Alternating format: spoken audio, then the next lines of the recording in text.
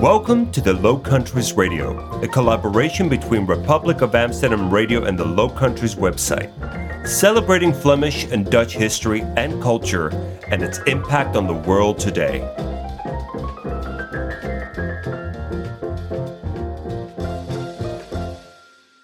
Comics, sometimes referred to as the ninth art, occupy a fascinating space in the cultural fabric of modern societies.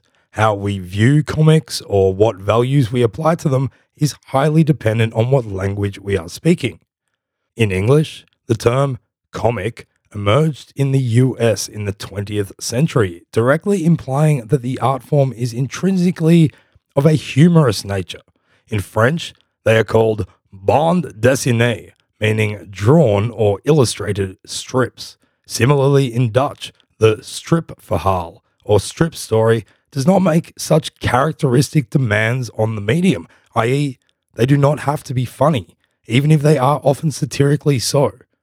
In today's episode of the Low Countries Radio, we are going to flip through the pages of comic history in the Low Countries, from the use of illustrated prints from as early as the 15th century to the position of comic studios in Belgium and comic development in the Netherlands during and after the Second World War.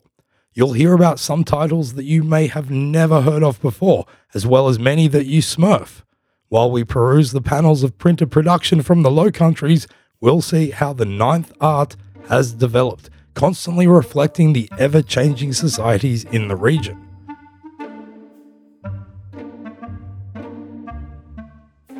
To help me sketch out these characters and figure out what colors we are going to use, it is time to welcome Julian Smith to the microphone.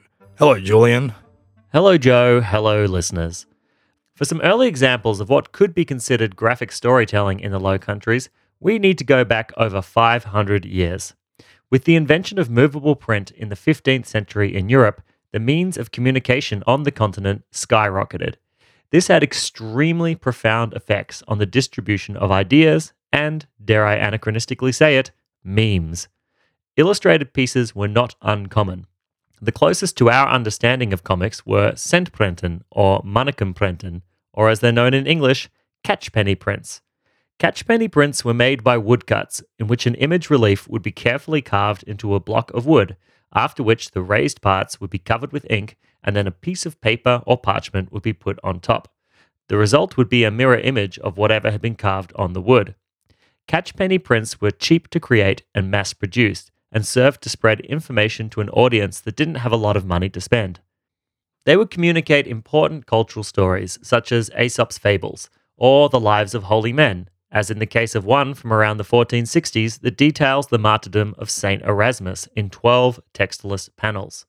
Also, many of the folk stories which we spoke about in our previous episode about myths and legends were depicted in catchpenny prints.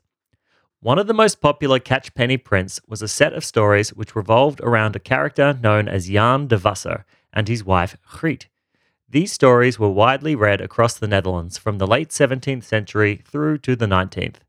The characters of Jan and Griet were already well known in the Low Countries, having developed out of a theatrical tradition of performance around the summer solstice, in which the traditional gender roles would be swapped around on stage in a comic subversion of societal norms. In the catchpenny print version of these stories, Jan de Wasser, literally Jan the Washer, is depicted as being a brow-beaten husband whose wife, Grietje, is most definitely wearing the pants in their relationship. Like, literally. Sometimes they physically get into fights over pants. Jan is shown being beaten by Griet and then being put to work in the household, doing the laundry, looking after the baby, and doing the cleaning. These early proto-comics are examples of how the discussing, defining, and redefining of gender roles are not unique to modern times, but were, rather, pretty prevalent in times long past.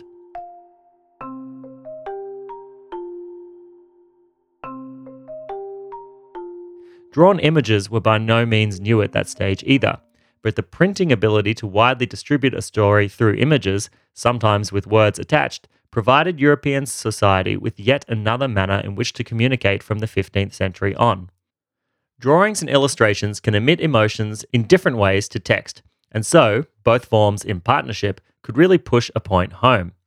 A great example of this comes in the form of a letter of complaint from 1493, written on behalf of the Lord of Meurs to the Duke of Gelders, Charles of Egmont. To briefly set the context of this letter, Duke Charles of Egmont had been captured by the French in 1487 during the Battle of Bethune, while fighting for the Burgundian Duke Maximilian von Habsburg. A ransom was placed on him by the French king for the total of 80,000 gold gulden, a huge sum at the time. One of the leading nobles in Gelders, an elderly statesman by the name of Vincent, the Count of Meurs, made tireless efforts throughout Gelders trying to raise the money, but was only able to procure half of it. So he travelled to Paris with that cash and with his grandson, Bernhard, in tow. Vincent van Meurs was able to secure the release of Charles of Egmont in early 1492 by offering up his grandson Bernhard as a hostage in Charles's place until the rest of the ransom could be paid. Bernhard was apparently assured by Charles of Egmont that the outstanding money would be collected and he would be released within 2 months. Well, a year and a half later, and Bernie was still languishing, albeit lavishly, in Peronne as a high-end prisoner of the French monarch. In the meantime, Charles of Egmont had been recognized by the people of Gelders as Duke Charles II, putting him in direct opposition to the Habsburg ducal government.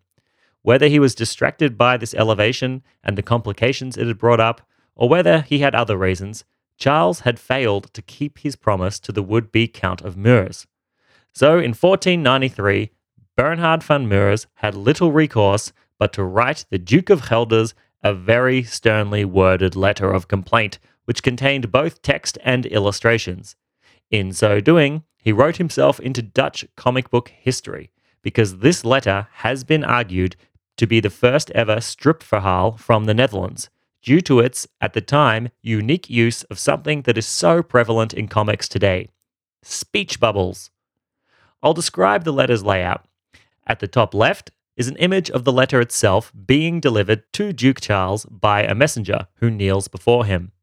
In all of the images, the Duke can always be identified by his coat of arms, which kind of hovers ephemerally above him, whatever he's doing. A speech bubble protrudes from the mouth of the messenger, who tells the Duke that he is coming in the name of the still imprisoned Bernhard to admonish the Duke for failing to keep his promise, and to let him know what Bernhard had to say about it. Then there is a big body of text that is his actual complaint to the Duke, which leaves us in no doubt that Bernhard is pretty peeved at still being held prisoner in Peronne. This is followed by another set of images, also accompanied by speech bubbles. These tell the story of the actual promise made. Charles of Egmont is first in prison, his coat of arms floating above him, and Bernhard stands on the other side of the bars. Both of them are grasping each other's hands through the gate. The speech bubble from Charles says, in flowery old-style language, that he promises to have Bernhard released within 2 months or otherwise return to prison himself in the noble's stead. In the next illustrated panel, they've swapped, with Bernhard inside the prison as the Duke and his coat of arms are outside.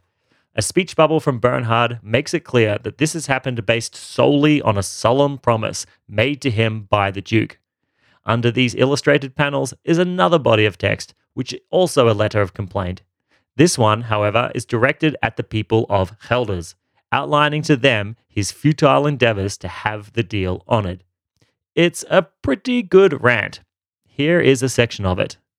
All this he has paid little attention to and has cared little about, and it is very strange to any of his family and name that he should have such a disposition and laxity, and that the great fidelity and friendship, which can hardly be found greater elsewhere, does not move him to deliver me.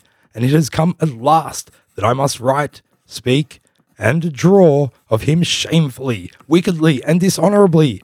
Therefore I beseech all princes, earls, lords, knights, and cities, what position they are in, or to warn the aforesaid Duke, and remind him that he must not forget his honour, keep his promise, and set me free, thereby helping me, poor prisoner. Copies of this document were then sent around to all the proper places, as well as hung up around the town of Zutphen for everyone to read, or at the very least take in the story through the images that it conveyed.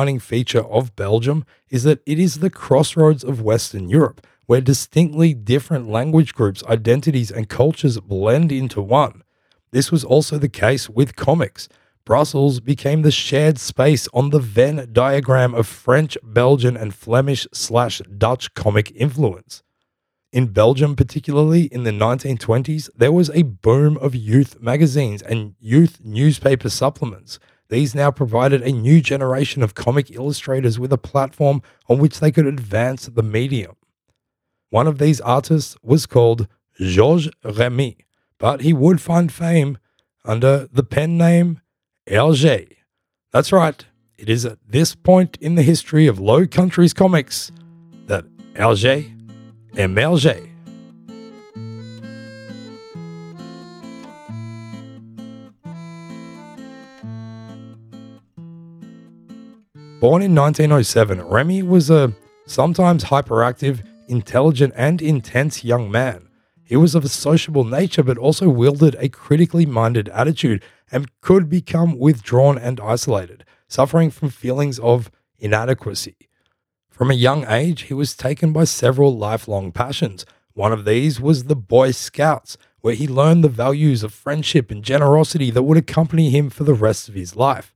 He also loved doing detailed graphic work, such as typography, and importantly for our story, drawing. Often, the subject matter of his illustrations was inspired by the lessons he was receiving in school, such as learning about Hannibal and sketching scenes of elephants clambering up mountains. His father shared the same passion as him for the art, and one story relates how in his youth, Georges and his father had once both drawn aeroplanes. His father's depiction was of a lightweight vehicle built as if like a dragonfly. Georges, on the other hand, was more akin to what he had borne witness to as a young boy and teenager during the First World War. Stocky, frightful death machines. Apparently, Georges concluded from the contrasting styles between them that his father was an idealist, while he was a realist. Through his Boy Scout friends and connections, in 1922 he became involved in The Boy Scout, the creatively named newsletter for the Federation of Boy Scouts. He began to contribute drawings to it. The first few of these were signed G. Remy, which he found a boring signature. He then tried Jérémie, as in Jeremy, and then Jérémiade, but none of these stuck. In a 1924 edition, we find the first example of him trying something wildly different and switching his initials GR around to RG, or as it would sound in Australian accented French, RG. His first legit comic strip also appeared in The Boy Scout, called The Adventures of Totor, CP of the June Bugs, whose protagonist, Totor, was a Boy Scout leader. Although this strip used text boxes, Remy was soon frustrated by them, and it was not long before he was using speech bubbles, as well as the now familiar use of single exclamation or question marks to communicate his character's surprise or befuddlement, as well as the onomatopoeic use of terms like boom, bang, and whiz.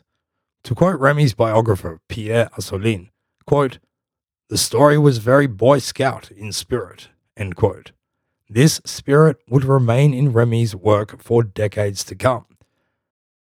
His first big break came in 1925, aged 18, when through his Scouts connections, he landed a job with the very Catholic newspaper Le 20e Siècle. This was based in Brussels and run by an abbot named Norbert Wallet. Wallet was a big man, fiercely Wallonian in keeping with his name, and a very domineering figure who maintained final control over all aspects of the newspaper and its supplements. Norbert Wallet also had a pretty big penchant for right-wing extremism. In 1923, he traveled to Rome following Mussolini's takeover. He studied Mussolini's methods and manners and even interviewed Il Duce himself. Upon his return to Belgium, he was a convert to the cause of fascism. Along with this came tendencies such as railing against politicians, Jews, liberals, foreigners, and Freemasons.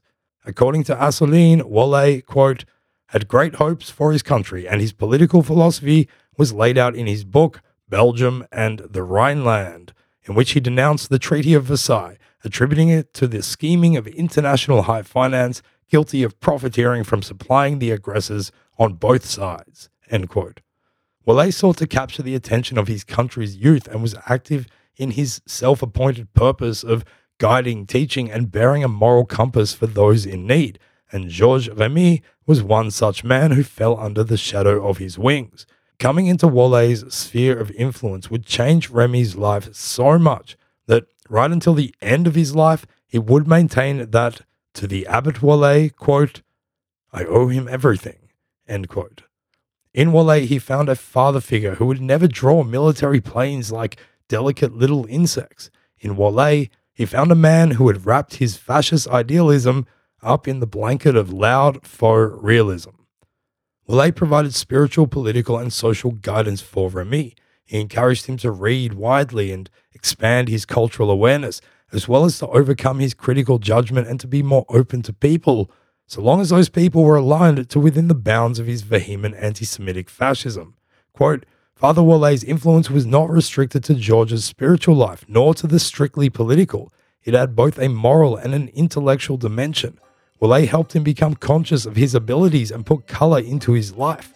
Thanks to him, George no longer felt inadequate and could overcome the mediocrity of his education, which otherwise could have led him straight to a life as a bank clerk. Father Wallay was like a revelation to him, and Georges Remy was becoming Hergé. End quote.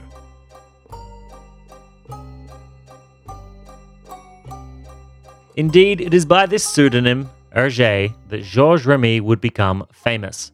In 1928, Norbert Wallay created a supplement to his newspaper that was aimed at youth, called Le Petit Vingtième. He gave Remy, who had just recently returned from his military service, the job as editor-in-chief as well as main contributor.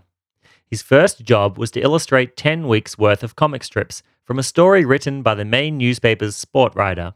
Remy hated the story itself, seeing it as boring.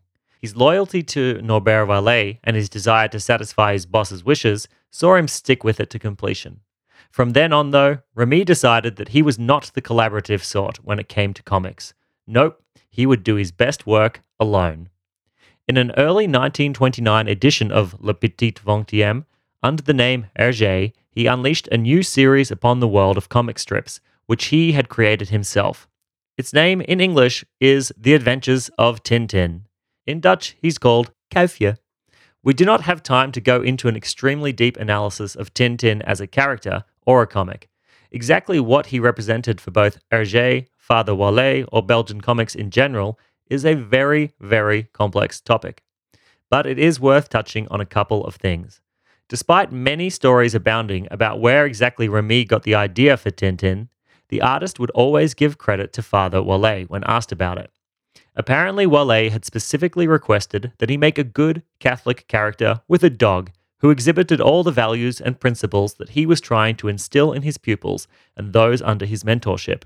That is why Tintin finds himself in the middle of all the action, but always on the side of the stated moral good. The first Tintin series, which appeared every Thursday in Le 20e siècle for nearly a year and a half, was called Tintin in the Land of the Soviets. He sent his intrepid young Boy Scoutish reporter off to Moscow, and in so doing, Remy depicted a Soviet Union and Russian character that was very in line with the kind of anti-Bolshevik and anti-Semitic rhetoric that he would have been very well versed in by Father Wallay. It is clearly a very deliberate piece of propaganda, confirmed by Remy, who once explained that, with it, he had, quote, been inspired by the atmosphere of the paper, which taught him that being a Catholic meant being anti-Marxist, end quote. He did not have time to study any decent publications on Bolshevik Russia or the USSR, other than one piece written by a fiercely anti-communist Belgian diplomat. There are some pretty funny mistakes in it, like his inclusion of bananas, which didn't exist in Russia at the time. Remy, this very inexperienced comic artist, was quite literally learning his trade on the go as he created Tintin. He was never proud of the first series, and it was the only one of his earlier works that he never reproduced in color.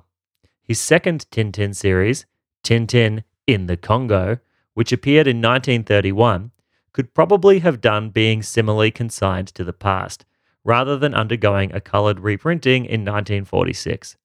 It is a stark reflection of a period in which Belgium's colonial imperialism in Africa carried all the nuance of Rudyard Kipling's white man's burden in its patronizing paternalism towards the Congolese. It wasn't necessarily his idea to go to the Congo. Remy actually wanted to send Tintin to the USA next. Ever under the influence of the nationalistic priest Norbert Wallay, however, Remy's opinion counted for little. It said, quote, Father Wallay saw things otherwise, and he made all the decisions, end quote.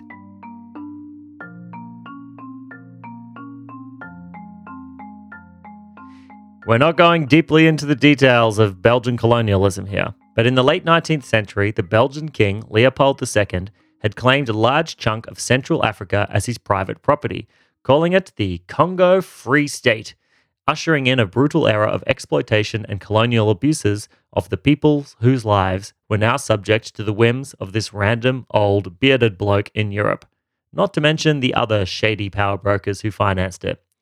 Congo Free State was distinctly not a part of the Belgian kingdom until, by the first decade of the 20th century, enough international pressure against the atrocities committed saw Leopold II formally bequeath the territory to the Belgian state, turning it into the Belgian Congo. Under the administration of the Belgian government, enough superficial changes were made to laws and structures in the Congo for a narrative to emerge in Belgium that the abuse and exploitation which had been so rampant in the Congo Free State had now ceased. This was not the case. Because it's also not the subject of this episode, we will leave it there for now. What it means for us, however, is that Remy, in Brussels, conjured up a Congo for Tintin to visit that did not reflect reality, but rather the fancies of those who had bought and swallowed the narrative that Belgian rule was beneficial to the people being subjected to it. Remy, never one for actually going to the places that he sent his intrepid reporter and his dog, did do some research on the subject. He visited the Colonial Museum in Tervuren, which, by the way, is still there. The inherent bias of this museum at the time notwithstanding, there was also no escaping Remy's already ingrained preconceptions about Africans and Belgian colonialism. These had already been fully displayed a few years earlier when he submitted work to celebrate the 50th anniversary of Henry Morton Stanley's Discovering the Congo, which led to it being granted to Leopold II. One of his drawings for this work had portrayed an African obediently kneeling before a European. That was the starting point for Tintin in the Congo. In the decades that followed World War II, this series would become ever more seen as racist and unacceptable, which, by the standards of today, it most certainly is.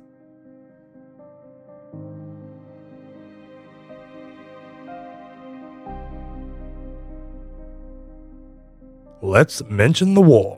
In 1939, prior to the German invasion of the Low Countries and France, Remy was called to national service, being stationed as a French speaker in a Flemish infantry division. He had to put the brakes on Tintin production.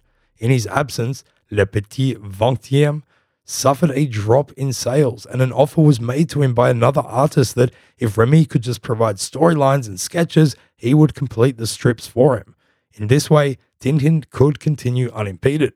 Remy, not being a big group worker, outright refused.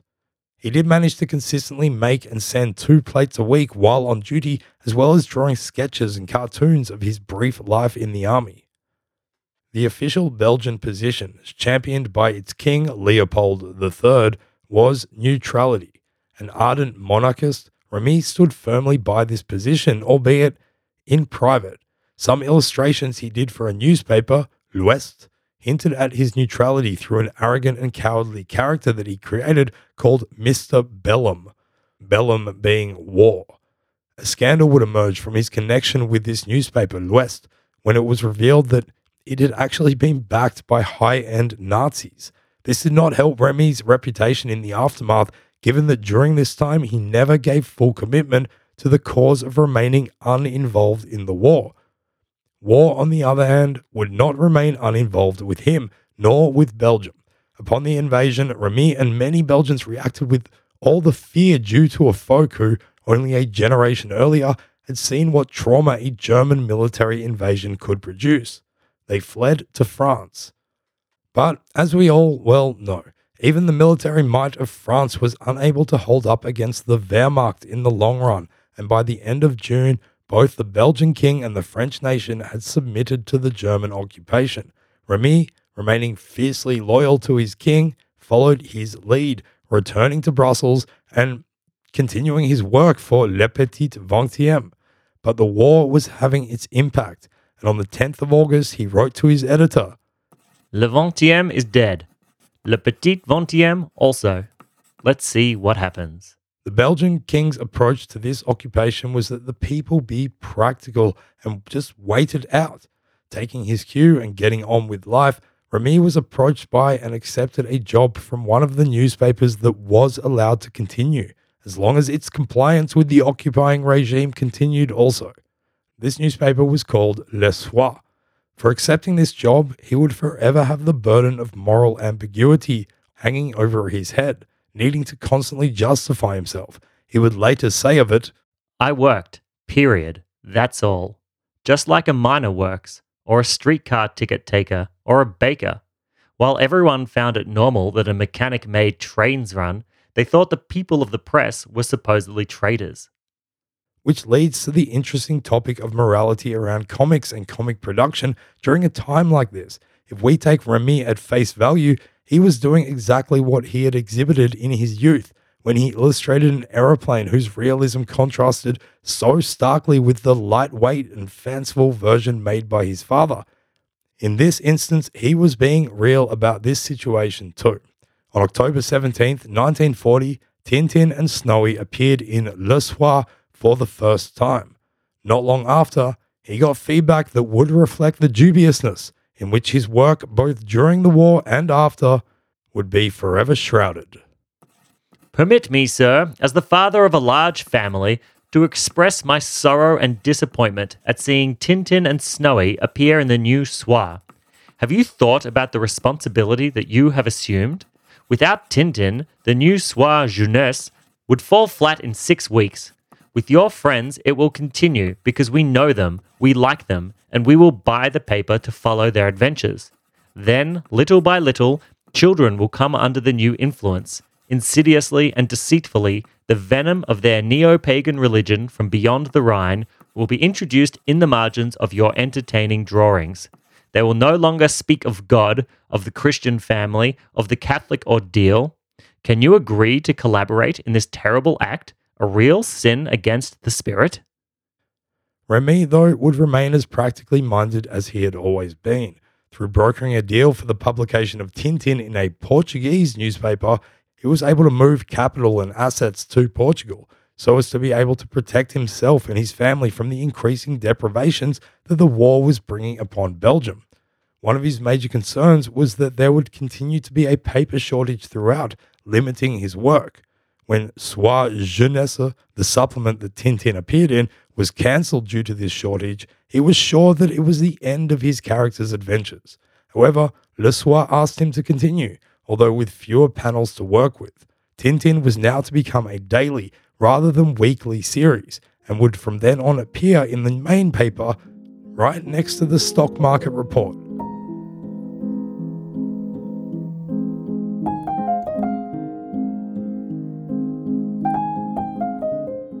As the anti-Semitism of Nazi Germany became more pervasive and deadly in its occupied territories from 1941 on, the character of Le Soir's content marched in step with it, some of which Remy contributed work to.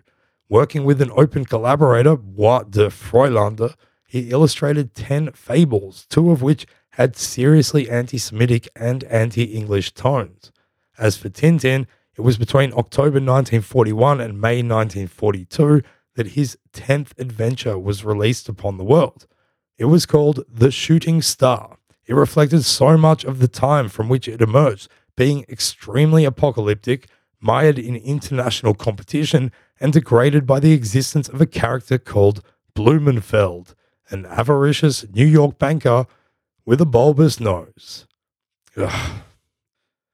He continued to work for Le Soir, and none of his work was ever banned by authorities, although they complained about the Black Island being too British. He censored himself at least once, removing a big USA flag from his coloured Tintin in America book. In 1944, though, everything changed. He was in the middle of telling the story of the 7 crystal balls when the Allies liberated Brussels.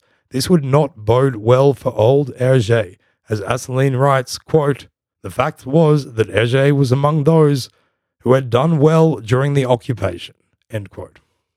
He was listed as a collaborator, a traitor even, and in the aftermath would be arrested 4 separate times by 4 different bodies operating to bring collaborators to justice: State Security, the Judiciary Police, the Belgian National Movement, and the Front for Independence. All but one time he was released the same day. On that other occasion, he met another old peer who had been arrested as a collaborative editor. This man told Remy that he faced 10 years imprisonment but had done nothing wrong. Remy was held overnight but released the next day. The man, however, that he had spoken to did not get 10 years. Rather, he was executed by firing squad. Georges Remy would not escape the scrutiny for some time and would never shake this massive stain on his reputation. He was blacklisted along with anyone else who had helped to print publications under the occupying regime. The ignominy and the subsequent unemployment, however, would remain his greatest punishment. In another judicial inquiry, the prosecutor concluded, I am inclined to close the case. I believe it would bring ridicule on the judicial system to go after an inoffensive children's book author and illustrator. On the other hand, Hergé worked for Le Soir during the war, and his illustrations are what made people buy the newspaper. It seems an interesting contradiction in terms that kids' comics next to the stock market report made people buy the paper, but were essentially harmless. Despite the press ban, he was able to continue releasing his own Tintin magazine and also started rebooting and colorizing his earlier work. Eventually, he would be permitted back into newspaper publication when people who had been attached to the resistance but also big fans of Tintin in the Soviet Union when they were younger got him clearance to continue the series in a children's magazine they were planning. This clearance required a good investigation into his file. Following this investigation, the investigator said of him that for working with Le Soir, he had been a blunderer rather than a traitor. Thanks to this, Georges Remy Hergé could carry on, continuing his most famous comic, Tintin could have ever more adventures yet. Childhood me is very grateful. Adult me feels pretty awkward about it.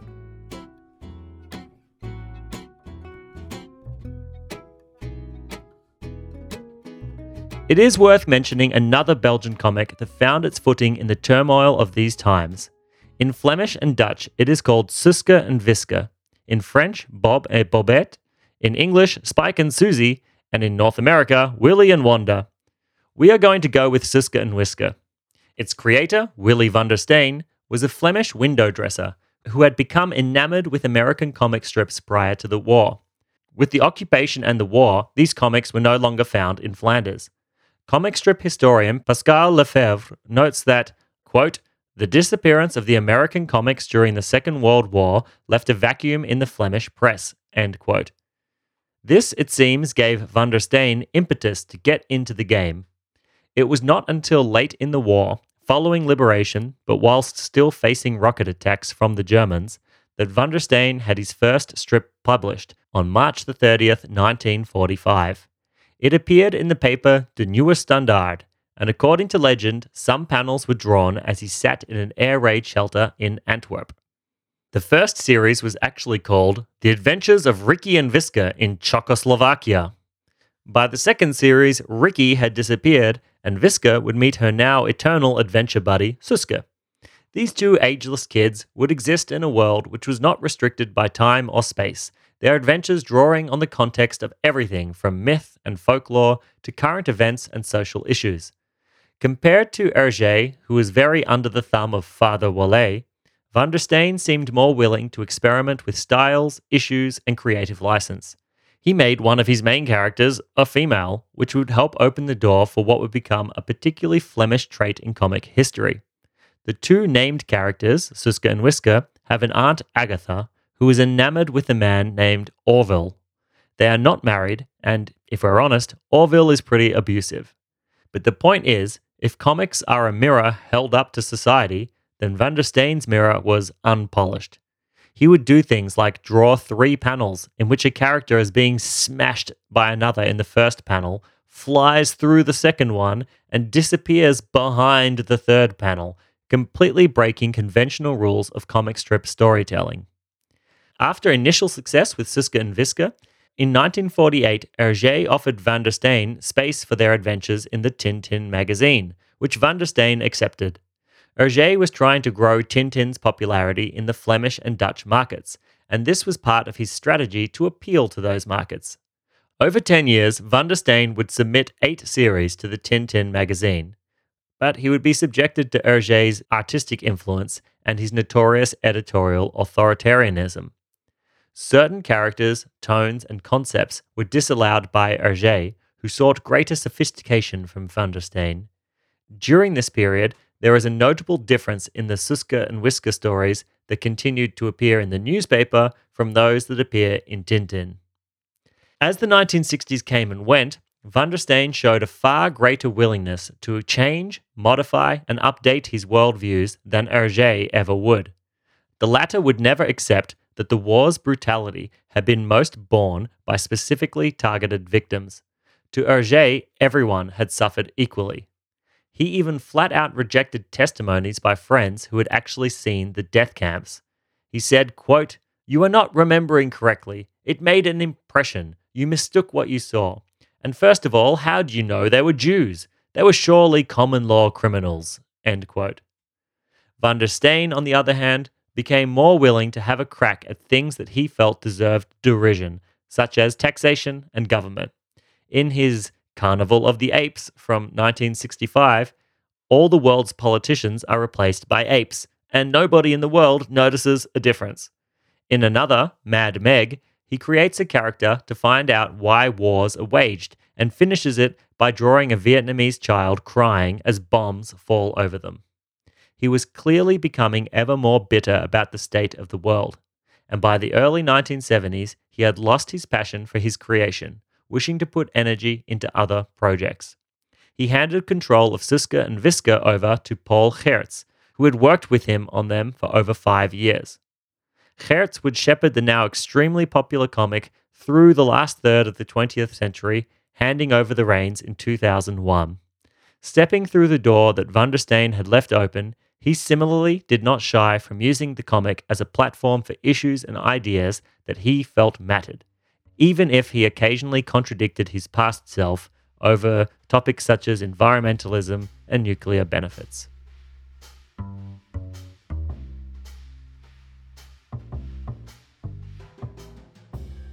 After the Second World War, a type of comic known as a beeldroman exploded in popularity throughout the Netherlands.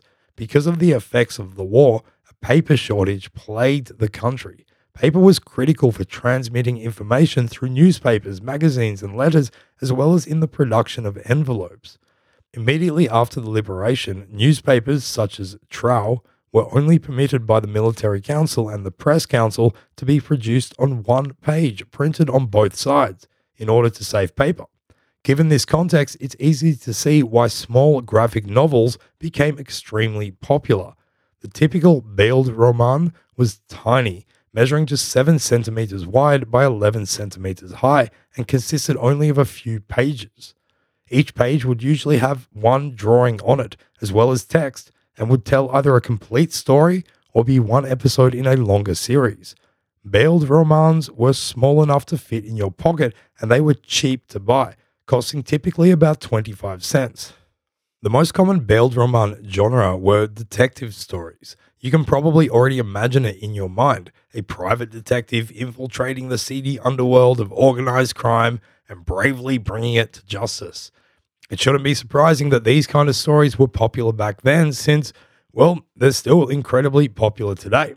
Take a look at how many police dramas there are on television, or have a listen to any of the thousands of true crime podcasts around. One of the most famous fictional detectives to appear in the Netherlands in the 1940s was created by a man named Alfred Mazure, who gave his character a truly fantastic name, Dick Bos. Dick Bos first appeared in a comic strip form in a magazine called De Prince in 1940.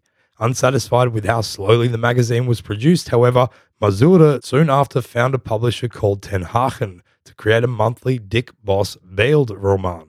The first of these came out in 1941, and they became extremely popular with the youth of the Netherlands, especially after Mazure insisted that they be distributed for free at schools. Some editions of Dick Bos saw over 100,000 copies printed. As for the character himself, Dick Bos, he is described as being a detective who fought criminals in a way that was tough but fair, but he was also skilled in the martial art of jiu-jitsu. The stories were often pretty violent and showed the most sleazy and sordid side of society.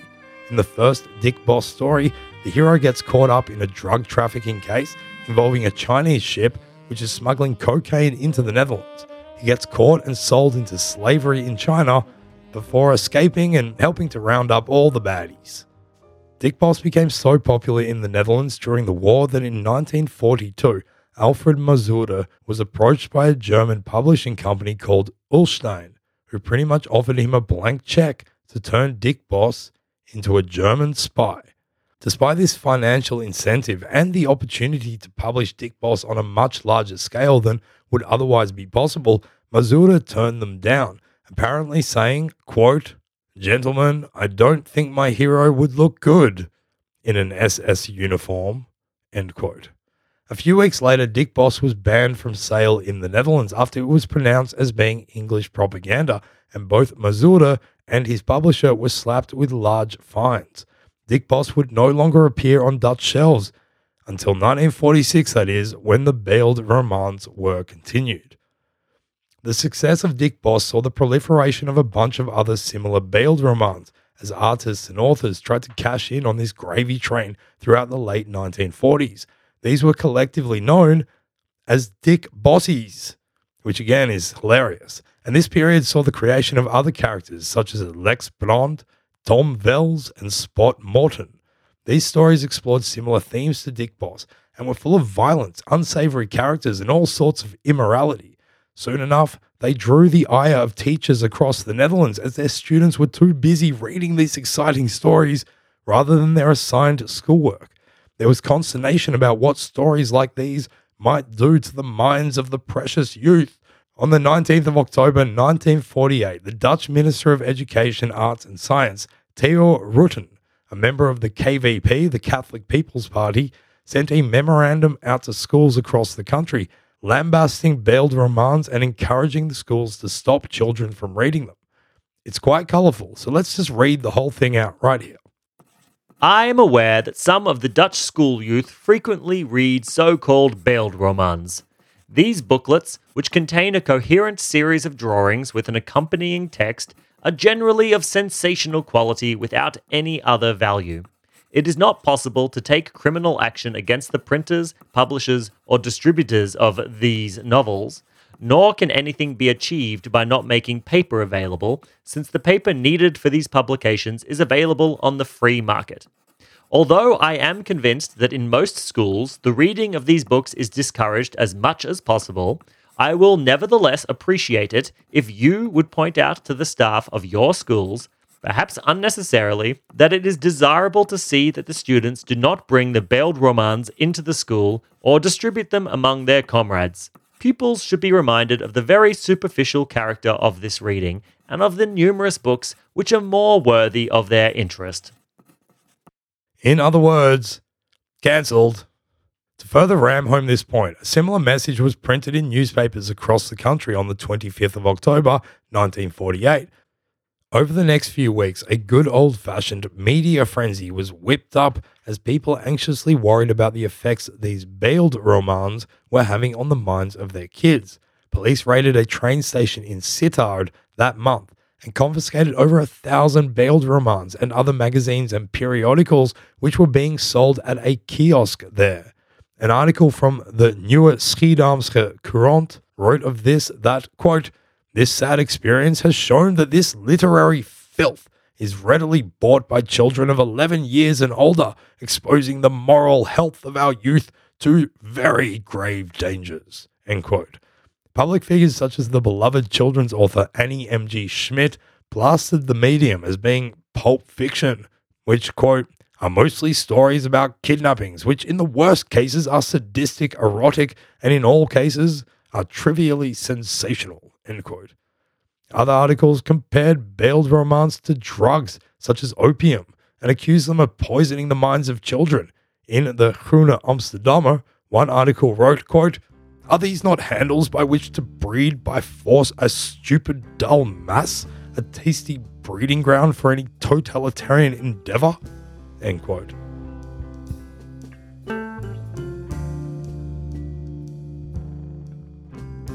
The media circus reached its climax a month later when on the 19th of November 1948, a 16-year-old girl named Annie Roller was killed in bizarre circumstances by her 15-year-old boyfriend, Matti Buisman, in the town of Enkhuizen. In the days after the killing, newspapers across the country brought to light that Annie was a big fan of beeldromans and that Matti was really into radio plays. Given the contemporaneous moral panic around beeldromans, a murder was quickly linked to them, with headlines such as "Victim of beeldromans" and "Under the spell of negative suggestions, films, novels, and radio plays, the background to the terrible drama at Enkhuizen." To be fair to the headline writers at the time, the killing was incredibly strange. Annie had been tied to a train track with ropes and then stabbed to death with a dagger. There were no signs of any struggle, which led to speculation that, at least up until some point, Annie had consensually gone along with whatever was happening. Details from her diary were published, which showed that in the days leading up to her death, she and Matti had visited the place where she would be killed and had, quote, "a lot of fun," end quote. According to her parents, she had been acting very nervously. In her diary, she also wrote, quote, "I'm going to be murdered, but Matti will help me," end quote.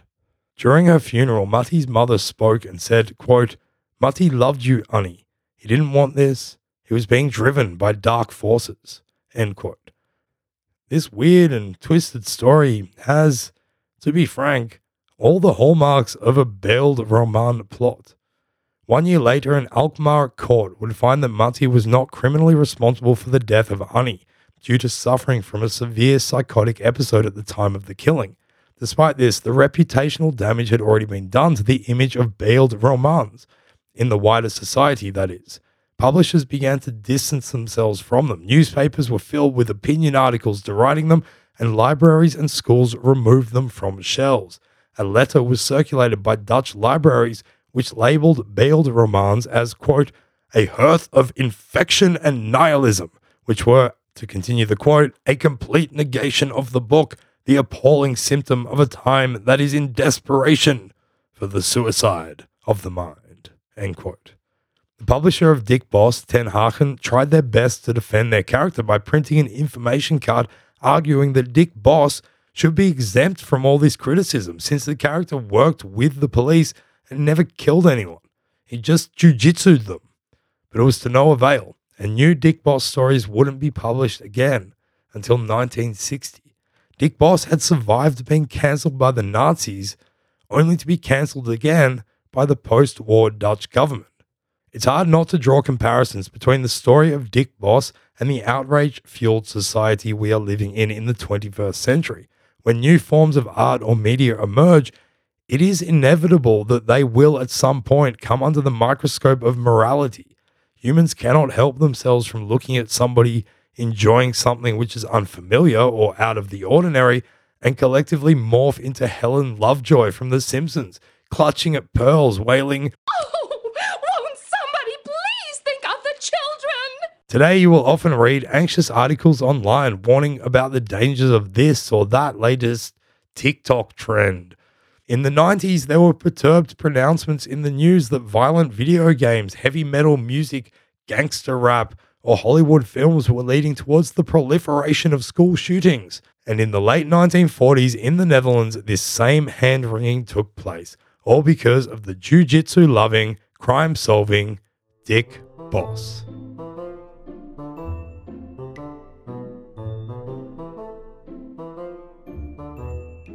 Before we wrap up this episode today, we of course have to take a look at probably the most famous comic characters to have ever emerged from the Low Countries, the Smurfs. The Smurfs were the creation of Belgian comic artist Pierre Culliford, better known by his pen name Peyo, who was born in Brussels on the 28th of June 1928.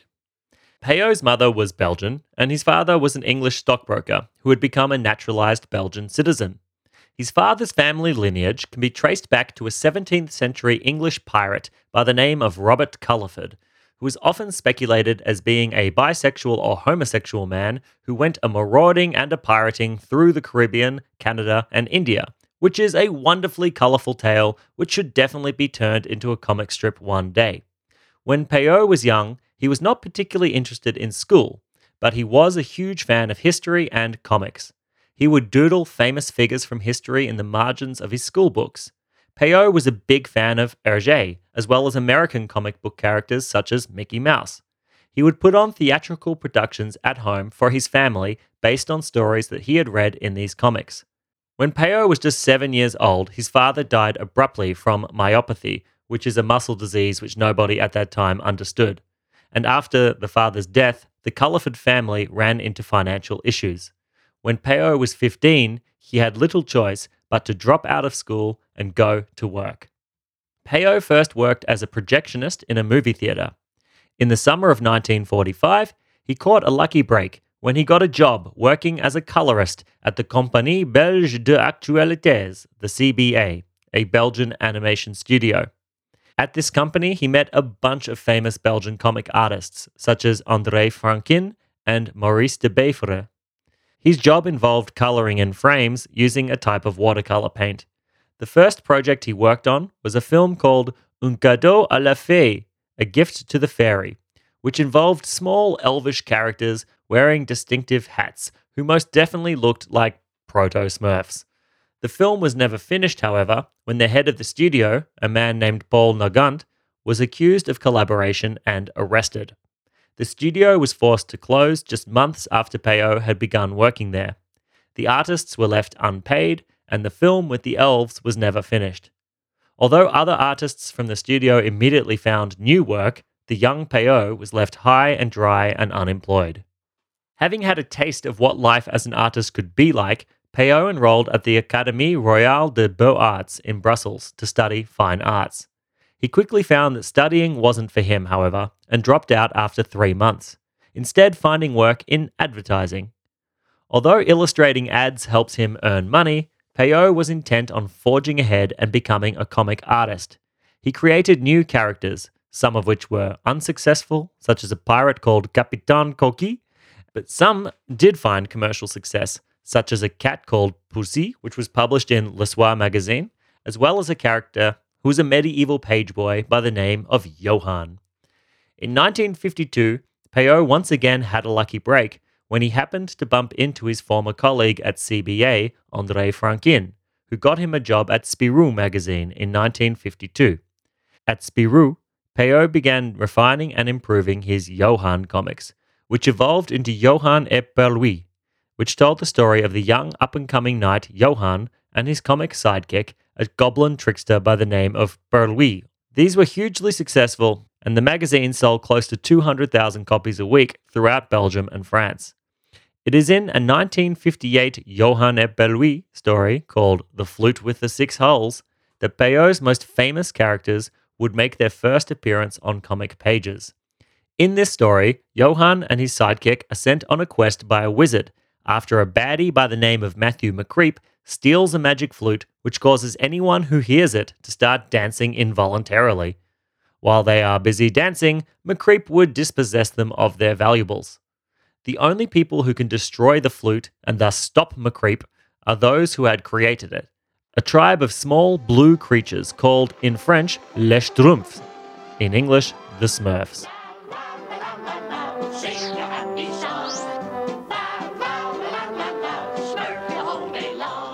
The origin story behind the name Les Schtroumpfs is an amusing little anecdote that encourages us to laugh at the locations where human language and linguistics lack the nuances to express what we mean, or perhaps where meaning can be expressed through words which don't belong to any language.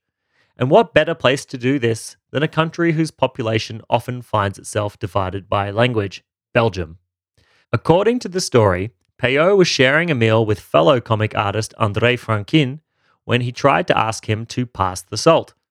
Whilst making this seemingly trivial request, Peyo momentarily forgot the word for salt, and instead of saying, "Passez-moi le sal," could you pass me the salt, he said, "Passez-moi le schtroumpf." This kind of mistake is called a malapropism, where one word is substituted in for another incorrectly. Franquin thought this was hilarious, handing it back saying, "Here's your schtroumpf," to which Peyo replied, "When I'm done with it, I'll schtroumpf it back." This became an ongoing joke between the two, whereby they'd use this word schtroumpf in place of any adjective, noun, or verb. This would become a defining characteristic of the Smurf language, in which the Smurfs smurf with each other and only other Smurfs really smurf what they smurf. From this humble beginning in the Flute with the Six Holes, the Smurfs exploded onto the world stage. In 1959, they would appear in their own comic stories for the first time, as well as in an early animated film. With Peyo's rising success, his other comics became more popular too, so much so that Peyo ended up creating a new studio with himself at the head, Studio Peyo. In 1963, the first Smurfs book was published, which saw the introduction of the evil wizard Gargamel and his cat Azrael. As the Smurf universe expanded, the Smurfs themselves expanded into our universe. In 1965, Smurf toys appeared for the first time, small PVC figurines which were licensed to a German manufacturer called Schleich. A year later, the Smurfs appeared on Kellogg's cornflakes packets in French-speaking countries as their mascot, and similar figurines were given away in the boxes. It turns out that people really smurfed the Smurfs. In 1981, the Smurfs were turned into an animated series by Hanna-Barbera, which would run for 8 years with 285 episodes. Their name has been translated into 40 different languages, and they've appeared in feature films, video games, ice skating shows, toys, and commercials all around the world. As just one further example of how important the Smurfs are in the wider Belgian cultural context, as of 2022, the Smurfs even feature on Belgian passports, alongside other characters such as Tintin and Lucky Luke. Although the Smurfs take place in a fantasy world, some of their stories also reflect the cultural complexities of their land of origin. One example of this is the comic book Smurf vs. Smurf, in which the Dutch and French-speaking divide in Belgium is parodied. In this story, the usually peaceful and somewhat utopian Smurf village is split over a disagreement about the Smurf language. The northern part of the village substitutes the word Smurf just for nouns, while the southern Smurfs use the word Smurf for adjectives and verbs. An argument about the proper use of the word Smurf heats up and turns into a brawl between the northern and southern Smurf camps. After a whole bunch of Smurfly adventures, Papa Smurf is able to bring peace to the village by creating a new politically correct language which no longer uses the kind of compound words which the arguments were about. Unfortunately, this just leads to a different language debate instead. Arguably, that could be a decent definition of Belgian society. One big language debate.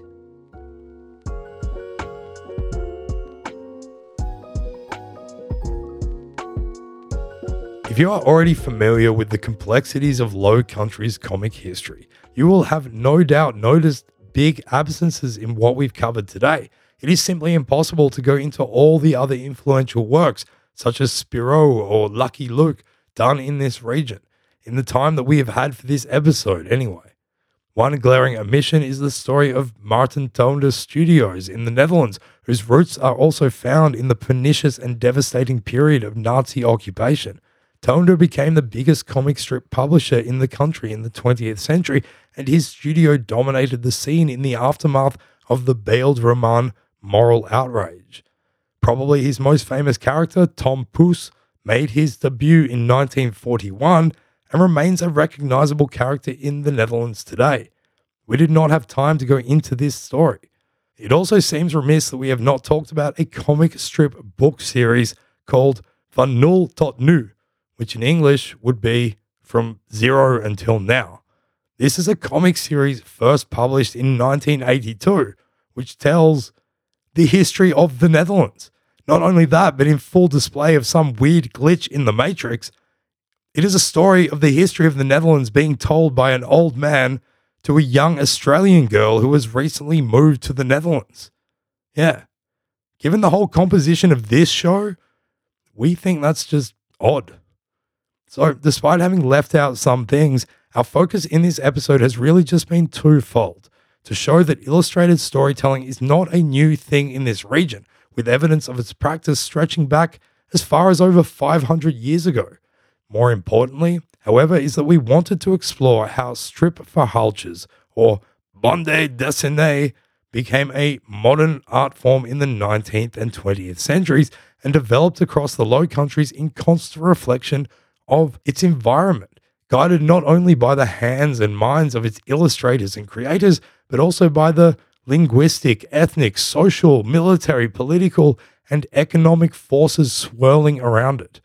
Therein, as we see it, lies the beauty of the ninth art.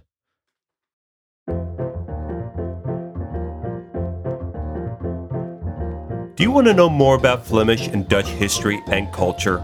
Visit www.the-low-countries.com. This podcast is made by Republic of Amsterdam Radio.